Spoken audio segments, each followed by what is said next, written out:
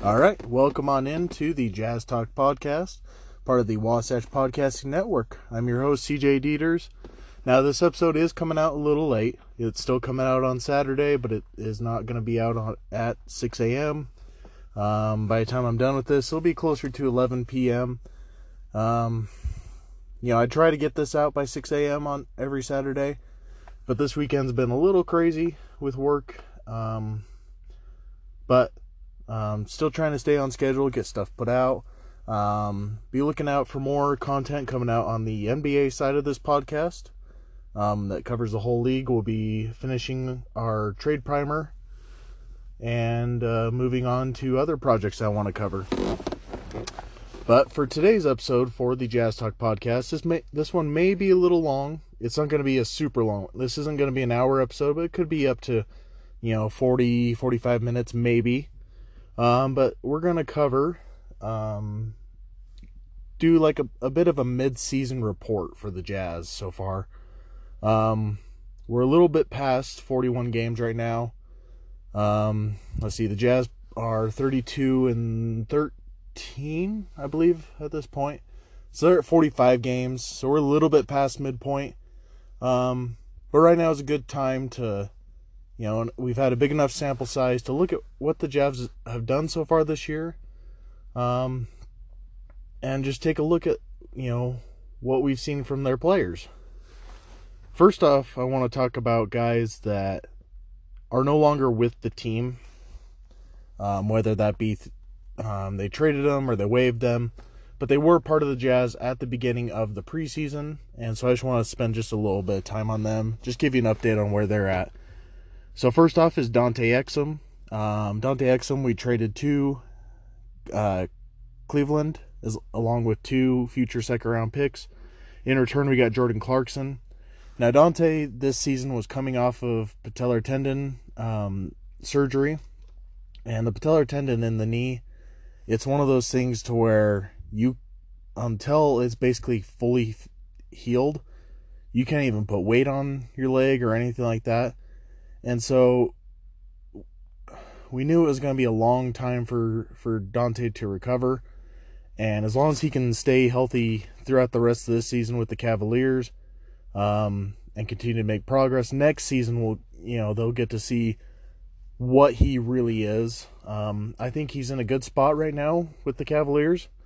He had a big breakout game a couple weeks ago, went off for 28 points, and really showed a lot of the stuff that we knew and that Dennis Lindsey knew that he could do when they drafted him 5th overall. Problem is right now with the Cavaliers, they already have 2 point guards that they're looking forward to for the future.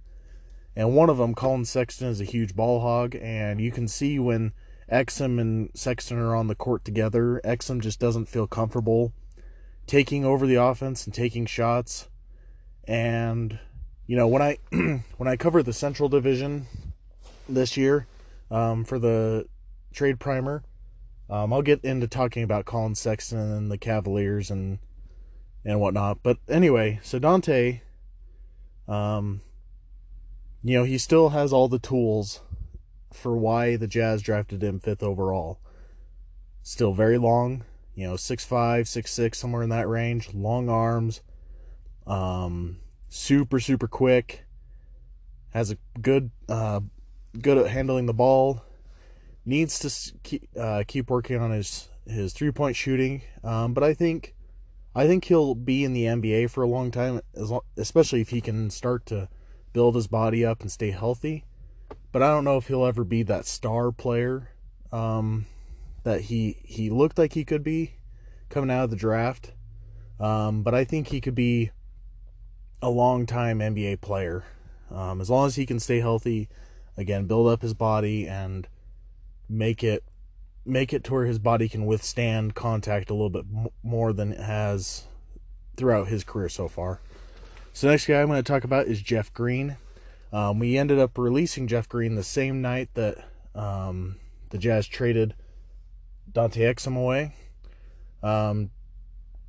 Jeff just wasn't a good fit with the Jazz.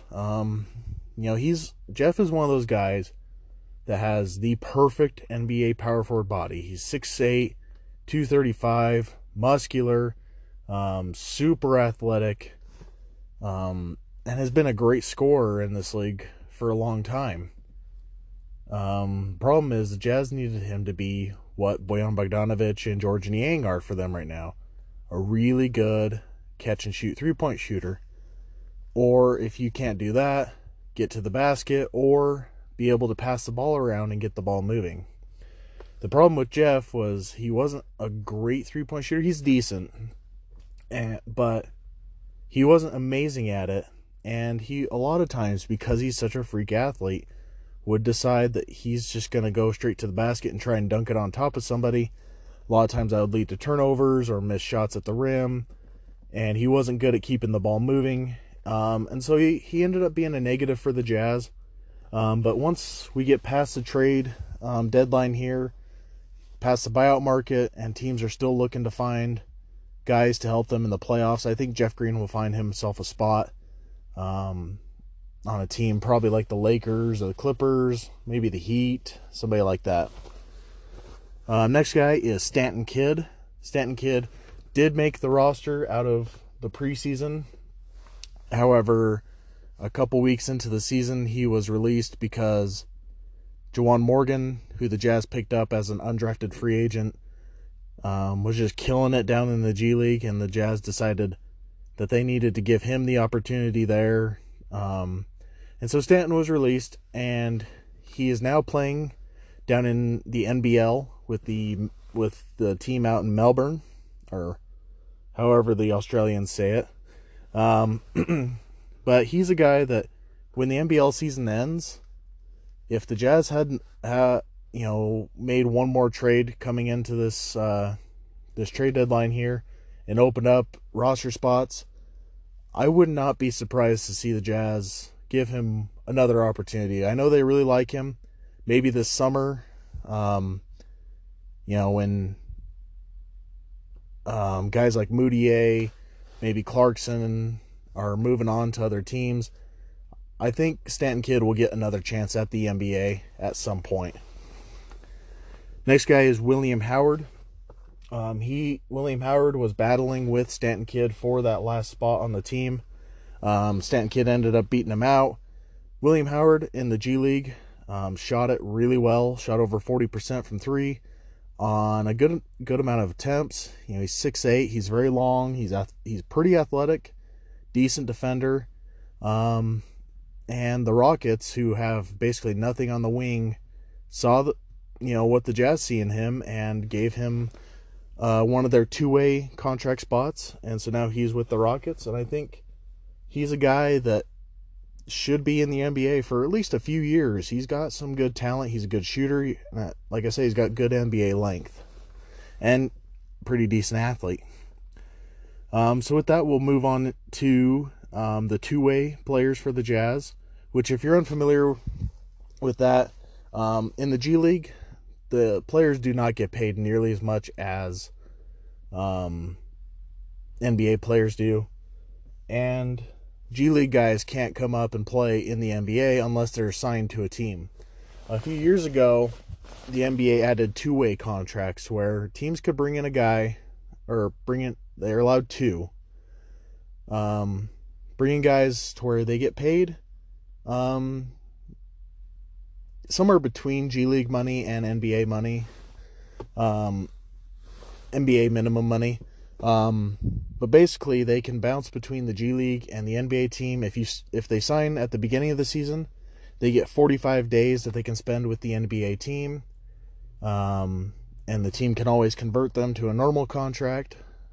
But anyway, it's an opportunity for a team to bring in a guy, usually a young prospect that didn't quite make their roster, isn't quite ready to be an NBA contributor, but that they like and would like to keep around the organization with the opportunity to bring them on to the full roster. So the two guys for the Jazz are Justin Wright-Foreman and Jarrell Brantley. We'll talk about Justin Wright-Foreman first. Justin Wright-Foreman was a 4-year player at, what's the school he went to? Crap, now I can't remember the school he went to.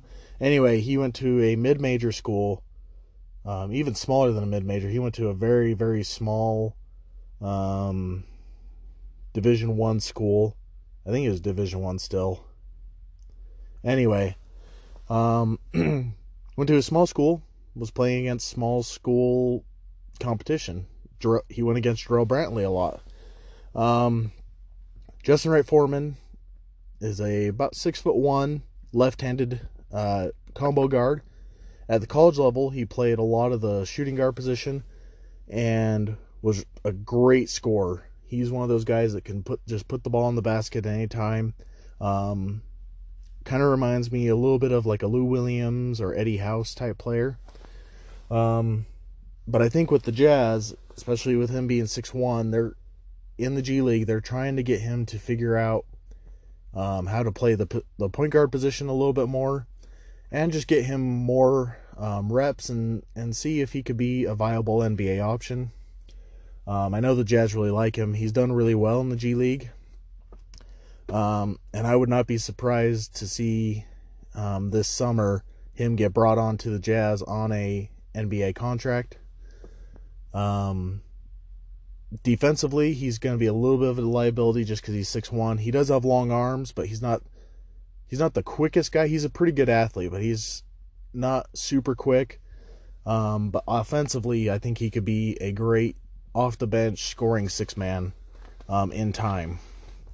The other two-way player for the Jazz is Jarrell Brantley. This is another guy that the Jazz really like. He's about 6'6", 250 pounds. He's a brick house. The guy is built like a linebacker. He's very stout, but he also has extremely long arms. He's only about 6'6", but he has 7'1" wingspan, which allows him to play the power forward, even sometimes playing like a small ball 5. He's a guy that in college, again, went to a small school just like Justin Wright Foreman, so he was everything for his team. He sometimes would even play the point guard for them, did everything out there. And so for the Jazz to make him a really usable player for them, they've got to focus on a few of those skills that he's really good at and turn him into NBA level skills. So instead of being, a jack of all trades, form him into a great power forward with those, post defense, posting up on offense every now and then, being a pop man on the pick and roll, just your basic power forward skills. That's what they're looking to develop with him. And he's another guy that as the Jazz get closer to giving Donovan Mitchell extension, re-signing Rudy, and their team becoming really expensive, could become a big part of this team. And that's something that the Jazz are really planning for, is when those guys become even more expensive. They're signing a lot of these guys to these 3-year deals where it's really a 1-year deal with team options on the last 2. And they've signed quite a few of these guys to them, and we'll talk about these guys next, to where if they work out, then that is absolutely amazing for the Jazz. They get rotation players at a super cheap rate. And if they don't work out, they just don't pick up one of those team options and they try it with another player. But when Donovan signs his rookie extension in next year, and starts playing on that in his 5th season, right now he's in his 3rd season, he would sign the extension next year, and then the year after that he would start playing on it and being paid $30 million a year, and Rudy getting maybe the Supermax and getting paid, $45 million a year. They're going to need these cheaper guys on the team to be contributors. So we'll talk about some of those guys that they've signed to these 1+2 contracts, where they're 1 year guaranteed plus 2 team options going forward. First one is Nigel Williams-Goss. Williams-Goss is a guy that they drafted a couple years ago in the 2nd round out of Gonzaga. He ended up going over to, I think, to the Greek League. playing over there, did really well over there, and has come over to the Jazz. They're really loaded at the point guard position now with Donovan Mitchell, Mike Conley, Emmanuel Mudiay, and even Jordan Clarkson being able to play the point guard. And so he spent most of the year in the G League. He's done really well down there. But I think this next season, I think Emmanuel Mudiay is going to be too expensive to keep around. And Jordan Clarkson might get a really big offer somewhere, and the Jazz just have to let him go. At that point, I think Nigel Williams-Goss is a good option as that third point guard. And I think him and Justin Wright-Foreman will be fighting for that spot this next summer.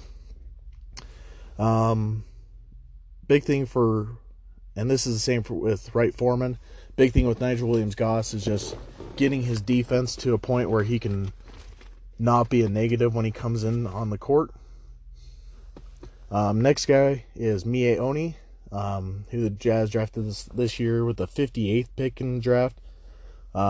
He's a 6'5", wing, shooting guard, small forward type player, out of, I think he's a Princeton player, Princeton or Yale, maybe Yale.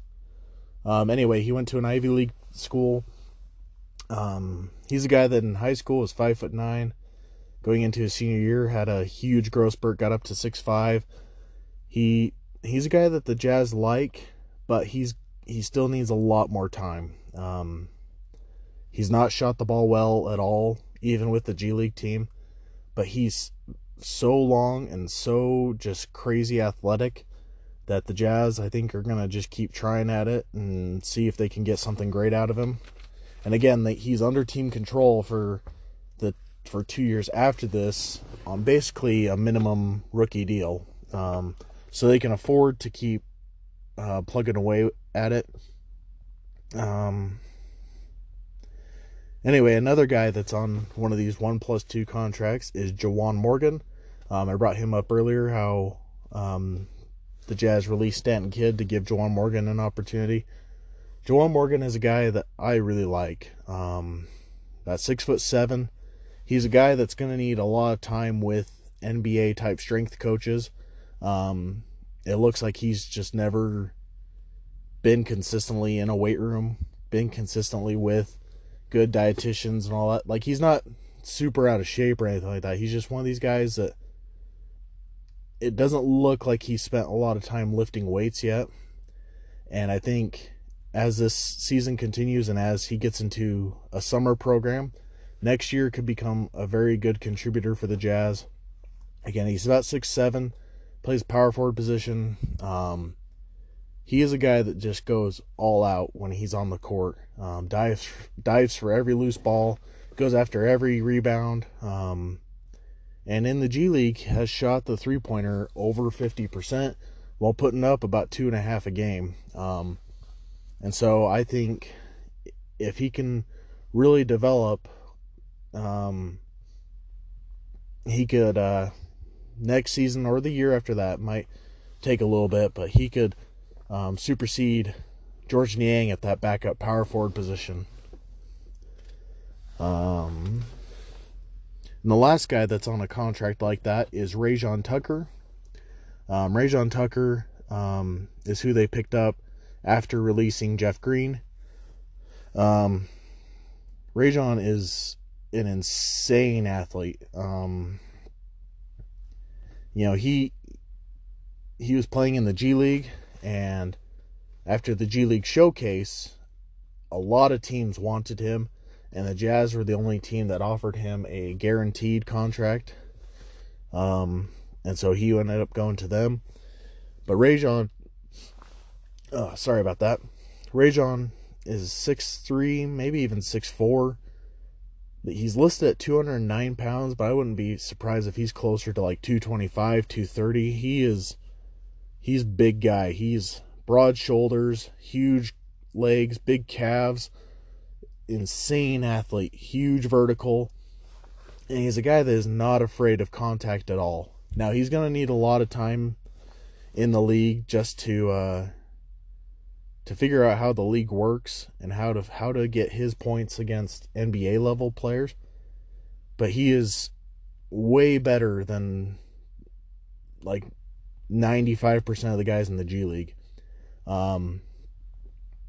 His last, he was only in the G League for 2 months, and the second month he was there, he was averaging about 29 points, and was just absolutely destroying teams. And so he's a guy, as the Jazz lose, right? Emmanuel Mudiay most likely next year, and Jordan Clarkson, I expect him to get some regular minutes with the Jazz going forward. Next guy I'm going to talk about is Ed Davis. Ed Davis signed a 2-year, $10 million contract with the team this last year. Ed is one of the best backup centers in the NBA. Problem is, he is just not fit in well with the Jazz so far. The Jazz, their backup centers, or their centers in general, are dive men. They run the pick and roll a lot, and you need to be able to dive to the basket and catch lobs, or be able to create enough of the room and enough of a distraction for them to get the ball moving on the perimeter.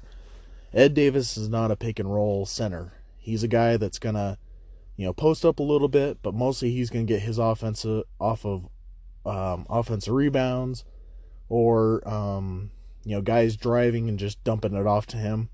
So he doesn't really fit the Jazz system that well. He could possibly get traded at this trade deadline, but if they're going to trade him, I'd probably wait till the summer, and I would keep him going into these playoffs as a security. If anything happens to Rudy, or if teams are just beating up on Tony Bradley, he can step in, and has played a lot of playoff minutes in his career, and can give the team a good, solid center. Next guy is Emmanuel Mudiay. I've already brought him up a couple times of the fact that he might not be here next season. He signed a 1-year contract on the minimum with the Jazz this year, and the point of him coming to the Jazz was for him to learn how to play basketball. I think I've talked about it on this podcast before, but Emmanuel Mudiay came from the Congo, went to the Deion Sanders high school. That high school ended up becoming ineligible, so he only played like 1 year of high school basketball. Instead of going and playing college basketball, he went to China and played professionally, played like 8 games and got injured. And then he got drafted by the Nuggets. The Nuggets immediately threw him into the starting lineup and never really helped develop his skills. He goes to the Knicks last year. Again, they throw him in the starting lineup, tell him to just go score. He does pretty well at that. So in all this time, Emmanuel Mudiay has never really had coaching. He's never had anybody worry about developing his game. And so he came to the Jazz, who are great at developing young players, in the hopes that they could develop him into a great NBA point guard. And it was a rough start for him. It was really hard for them to get him out of his old habits. But as the season has progressed, and as Mike Conley got injured and he started getting a lot of time, he's starting to show some really good lead guard skills. Being able to do search dribbles, run the pick and roll, find the open man. And even his catch and shoot on the three has gotten better. His shot selection's gotten better. One thing I'm worried about, though, with Emmanuel Mudiay, though, is as Mike Conley's come back from his hamstring injury, Emmanuel Mudiay has fallen out of the rotation. And the thing that worries me about that with him is that in the little bit of timing that he gets, you see him resort back to his old habits of, just give me the ball, I'm going to drive to the basket and either turn the ball over or make a circus shot. And so hopefully, as Conley gets acclimated to the team again, somehow Mudiay can get back into the regular rotation and continue developing the way he was. But as of right now, the Jazz don't have bird rights on Emmanuel Mudiay, which means that they can't go over the salary cap to bring him back this next year, which they can do that to bring back Jordan Clarkson. And so I wouldn't count on Emmanuel Mudiay being back next year. I think he's done enough to earn a starting job, or at least a high-profile backup point guard spot with another team going into this next summer. Next guy I want to talk about is Georges Niang, which Georges Niang is one of the guys that the Jazz signed, like Tucker and Morgan and Oni and Nigel Williams-Goss, on these 2+1 deals, where it was like, all right, we're going to give you an opportunity. If you show out, we'll keep you around. If not, we'll move on to the next guy. George, as a small forward, which is what he came into the league as, is not an NBA level player. He's way, way too slow, super unathletic.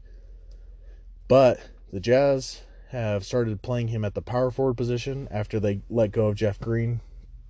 And offensively, he's great there, especially in the Jazz system.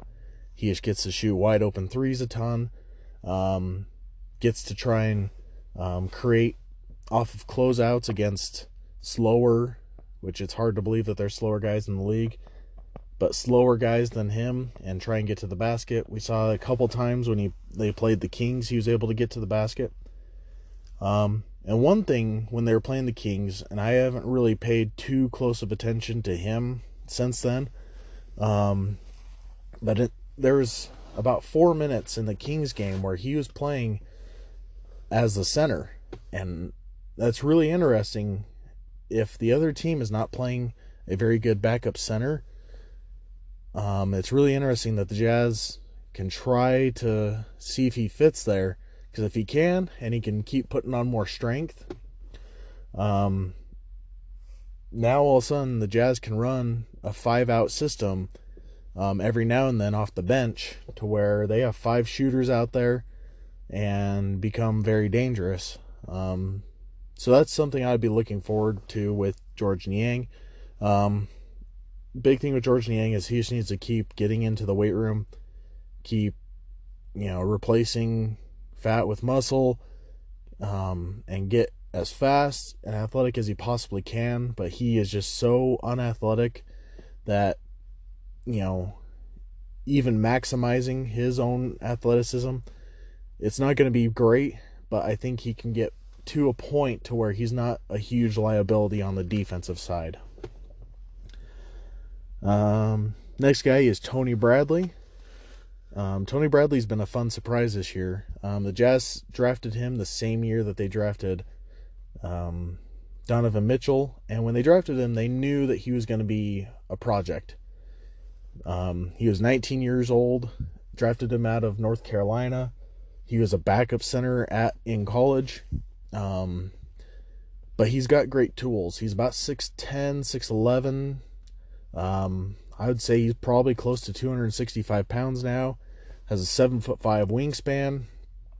And so he's got the tools to be a good center, and the Jazz have just been working really hard on developing his game. And this year, when Ed Davis broke his leg, he got an opportunity to go in there and be the backup center, and he's shown an amazing ability on the offensive boards. He's a good scorer, especially good. He's especially good at being physical and getting dunks. Still has a long way to go on defense, especially with staying vertical, but he has shown a lot of development this year. And again, he's been a good surprise for the Jazz, and hopefully he can continue to progress and be useful to them in the playoffs. If he's at the same level he is today, they may have to play Ed Davis as a backup center, but if he can continue to progress at the same rate that he has been lately, he can be a great option for them in the few minutes that Rudy Gobert needs to rest. So next guy is Jordan Clarkson, who the Jazz traded Dante Exum for. Jordan Clarkson is instant offense off the bench, which is what they brought him in for. The Jazz's bench unit was awful before this trade. Jeff Green was a negative. Ed Davis couldn't figure out how to fit within the Jazz offense. Emmanuel Mudiay was still a mess. And, George Niang wasn't playing. And if he was at small forward, so he's getting beat on defense all the time. And so the Jazz brought in Clarkson to give them somebody that could actually go out and get buckets off the bench. And he's done a great job of that. I think he's averaging 15 points a game right now for the Jazz. And one of the great things about his development so far with the Jazz is he's actually becoming a decent passer. He had 5 assists tonight against the Mavericks. He wasn't shooting very well, so he, instead of just throwing up more shots, he decided to start distributing the ball. He's a good rebounder at the guard position. Always has been, but he stays very active. And one of the cool things about Jordan Clarkson, I noticed this when he was with the Lakers, and he still does it, and I love it. When he gets close to the basket and puts up a floater or something like that, he gets himself into position for the offensive rebound to try and put it back or to kick it back out to his players. A lot of guys just throw the ball up and start running down the other side of the court. So it's really cool to see him make that extra effort and, be there to every now and then get his own putback. So now we'll talk about the top 6 guys of the Jazz. These are the 6 guys that they started the season with that are NBA playoff level players and are still at that level. I think Clarkson is definitely a playoff level player, and I think Davis, if they absolutely need him to be, can come in and give them some help there. And hopefully Bradley, Niang, and Mudiay can continue to develop and be good for them when they get to the playoffs. But the first guy is Royce O'Neal. Royce just barely signed a new extension with the Jazz, and I'm really excited about that. He signed a 4-year, $36 million deal with them, so $9 million a year average. And the guy's earned it. He can play the shooting guard, small forward, or power forward position at 6'4". Is a great defender, especially against guys that he can be physical with, like James Harden. Great physical defender. I'm super excited for the guy, about the fact that he got an extension, about the fact that he's with the Jazz for at least 4 more years going forward. He's developed into a very good three-point shooter in his time with the Jazz, is now shooting 43% from there. But Royce is a great story. David Locke was talking about this. He was brought in to one of the Jazz's free agent camps. The Jazz every year will host, 20, maybe 30 free agents every single year, and just see if any of them pique the Jazz's interest as guys that they could bring in on the rotation and be helpful to the team. Royce started off at University of Denver. I think it was his grandfather got sick, so he went back to Texas. Went to the University of Baylor. He was a good player there, but he wasn't going to get drafted. Ended up going over to Europe, playing a couple seasons over there, and Jazz scouts found him while he was there and got him into this free agent camp. Well, while he was there, he really impressed the coaches, especially with his defensive ability. But one of the fun stories about that is he actually got a tooth knocked out while they were scrimmaging and didn't tell anybody about it, just kept playing. Eventually, one of the assistant coaches found the tooth and said, "Whose tooth is this?" And Royce, said it was his. Played through the rest of the scrimmage and then went to the doctor or to the dentist, got the tooth put back in or got an implant or whatever happened there. But that's who Royce is. He knew that was his opportunity and he went for it. He wasn't going to let losing a tooth get in the way of that. And while he's been with the Jazz, he's been an extremely hard worker. And again, I'm super glad that he has earned that extension and that he's going to be with the Jazz for the foreseeable future. Next guy is Joe Ingles, who is another success story of the Jazz. Joe is from Australia. Played quite a few years in Europe. Finally got his chance to go to the NBA.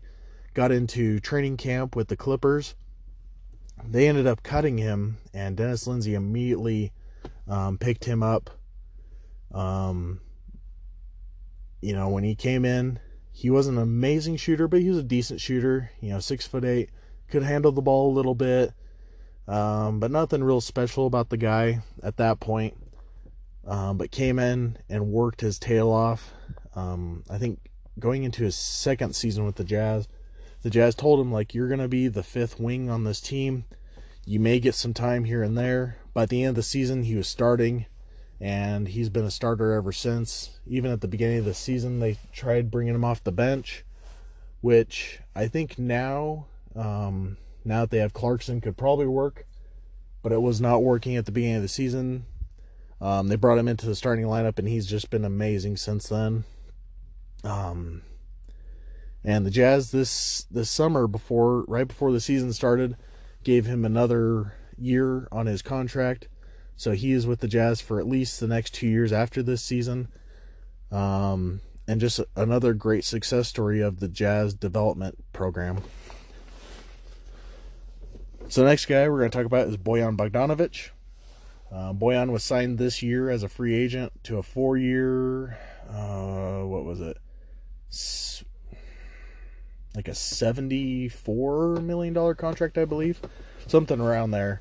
And he's come in and immediately been exactly what the Jazz needed in Quinn Snyder's offense at the power forward position.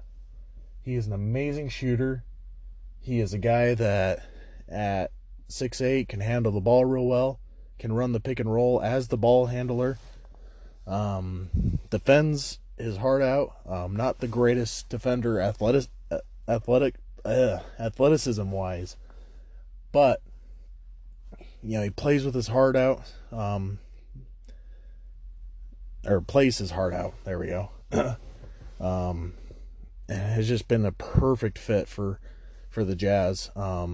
Last season, if Donovan Mitchell has a bad game, the Jazz are probably going to lose. This season, Donovan can afford to have a bad game, and Bogdanovic or Rudy Gobert or Mike Conley or Joe Ingles steps up and has an amazing game, and the Jazz can still win games. And it's a lot of fun watching this team, and it's a lot of fun watching Bojan. And again, he's a guy that's going to be around for the next 3 years after this at least, and I think he's a great fit with the Jazz. Both culture-wise and play-wise, I think he's a great fit with the team. And, couldn't be happier with the free agent signing this summer with him. The next guy is Mike Conley, who the Jazz traded to get this summer. So far, Mike has not worked out great. The problem is Mike was the point guard of the Grizzlies for the last 12 years and was the number one guy. He constantly had the ball in his hands, was constantly the number one option on offense. And, in his time with the Jazz, he's had to learn how to be the second guy to Donovan Mitchell, how to play off of Donovan Mitchell, how to play with a big like Rudy Gobert, who is offensively is very different from Marc Gasol, who he's played with for most of his career. And then he had a hamstring injury that kept him out for about 20 games. But he's back now. And hopefully, he can become more acclimated to the team and become, a better off-ball player while Donovan is in the game. And when Donovan goes out, be able to lead the bench unit very well. I still think it was a great trade to get him. But he's going to need more time to figure out his new role within this team. So finally, the last two guys we're going to talk about are the two stars of the Jazz. And first we're going to talk about Donovan Mitchell. Donovan Mitchell was already playing at a great level for the Jazz. And this year just really stepped it up. He's shooting more efficiently, playing even better on the defensive side of the ball, has taken over the offense, can now run the point guard at a very high rate. But the greatest thing about Donovan this year is in the last 6 minutes of the game, he takes over. If it's a close game, he comes in and either goes off for like 14 points in those 6 minutes, or dishes out 3 assists and puts up another 8 points or whatever. But he has been so amazing for the Jazz in close game situations, and just has been absolutely the star that we knew he could turn into after his rookie season with the Jazz. And his development and how much better he gets on not even just a yearly basis, but like a monthly basis is insane. And Quinn Snyder, being who I believe to be the smartest coach in the NBA, Donovan has a tendency to take some low efficiency shots, long mid-range floaters, and Quinn Snyder has figured out how to position him a little bit differently on the court, to where instead of getting floaters, he gets to the basket, gets fouled, or gets dunks, or instead will decide to pull back and hit a 3. So going forward, with how hard Donovan works, he's going to continue to get better, and is seriously on track to be one of the top 10 players in this league. Right now, I consider him probably top 20, and if he can continue to develop the way he has and keep making the strides that he has, he will be one of the top players in the NBA soon. So finally, we will talk about Rudy Gobert, the big man in the middle, the 2-time Defensive Player of the Year. Rudy better be an all-star this year. I think Donovan might make it this year. He might not get picked in. It'll be close with him, Devin Booker, and probably like Russell Westbrook and Chris Paul, who shouldn't make it, but will probably be considered. But Rudy better make it to the All-Star team this year. He should have made it last year, but he's even better this year, averaging 15 points a game, 14 boards, shooting 68% from the field, over 2 blocks a game, and tonight against the Mavericks just took over. I don't have his stat line in front of me. I think it was like 23 points, 17 rebounds, 5 blocks, shot 100% from the field. Like I said, he's already been Defensive Player of the Year twice, and he's even better on the defensive side this year. He now can guard guys on the perimeter. He is seriously the best defensive player in the NBA right now, and is closing in on being the greatest defensive player of all time. And on offense, he's become a great player there too. Great pick and roll man. He's even starting to figure out how to score in the post a little bit. I am just so excited for what Rudy can become and what he is already. Just insanely great player. One thing I want to say about Rudy real quick, though, is, I said he's shooting 68% from the field this year. Now, most of the time, shooting 3-pointers is a more efficient shot, because 3 is more than 2. So a 50% field goal shooter is the same as a 33% 3-point shooter. A decent 3-point shooter will get over 33%, making it a more efficient shot. Well, Rudy at 68% from the field is the same as somebody shooting 46% from 3. Now, in a given year, there's a lot of years where nobody shoots that high. And even in the best years, like 2 guys shoot 46% from 3. So he has turned himself into probably the most efficient offensive player in the entire NBA. And to go along with that, again, is the most incredible offensive player, or incredible defensive player, the NBA's seen probably since Akeem Olajuwon. But with that, we'll go ahead and end this episode. Thank you for listening. Be looking out for more Wasatch basketball podcasts coming out as we finish the trade primer. And so yeah, again, you can follow this podcast on Instagram at Wasatch Basketball Pod, or you can email me at wasatchbasketballpod@gmail.com. Go Jazz!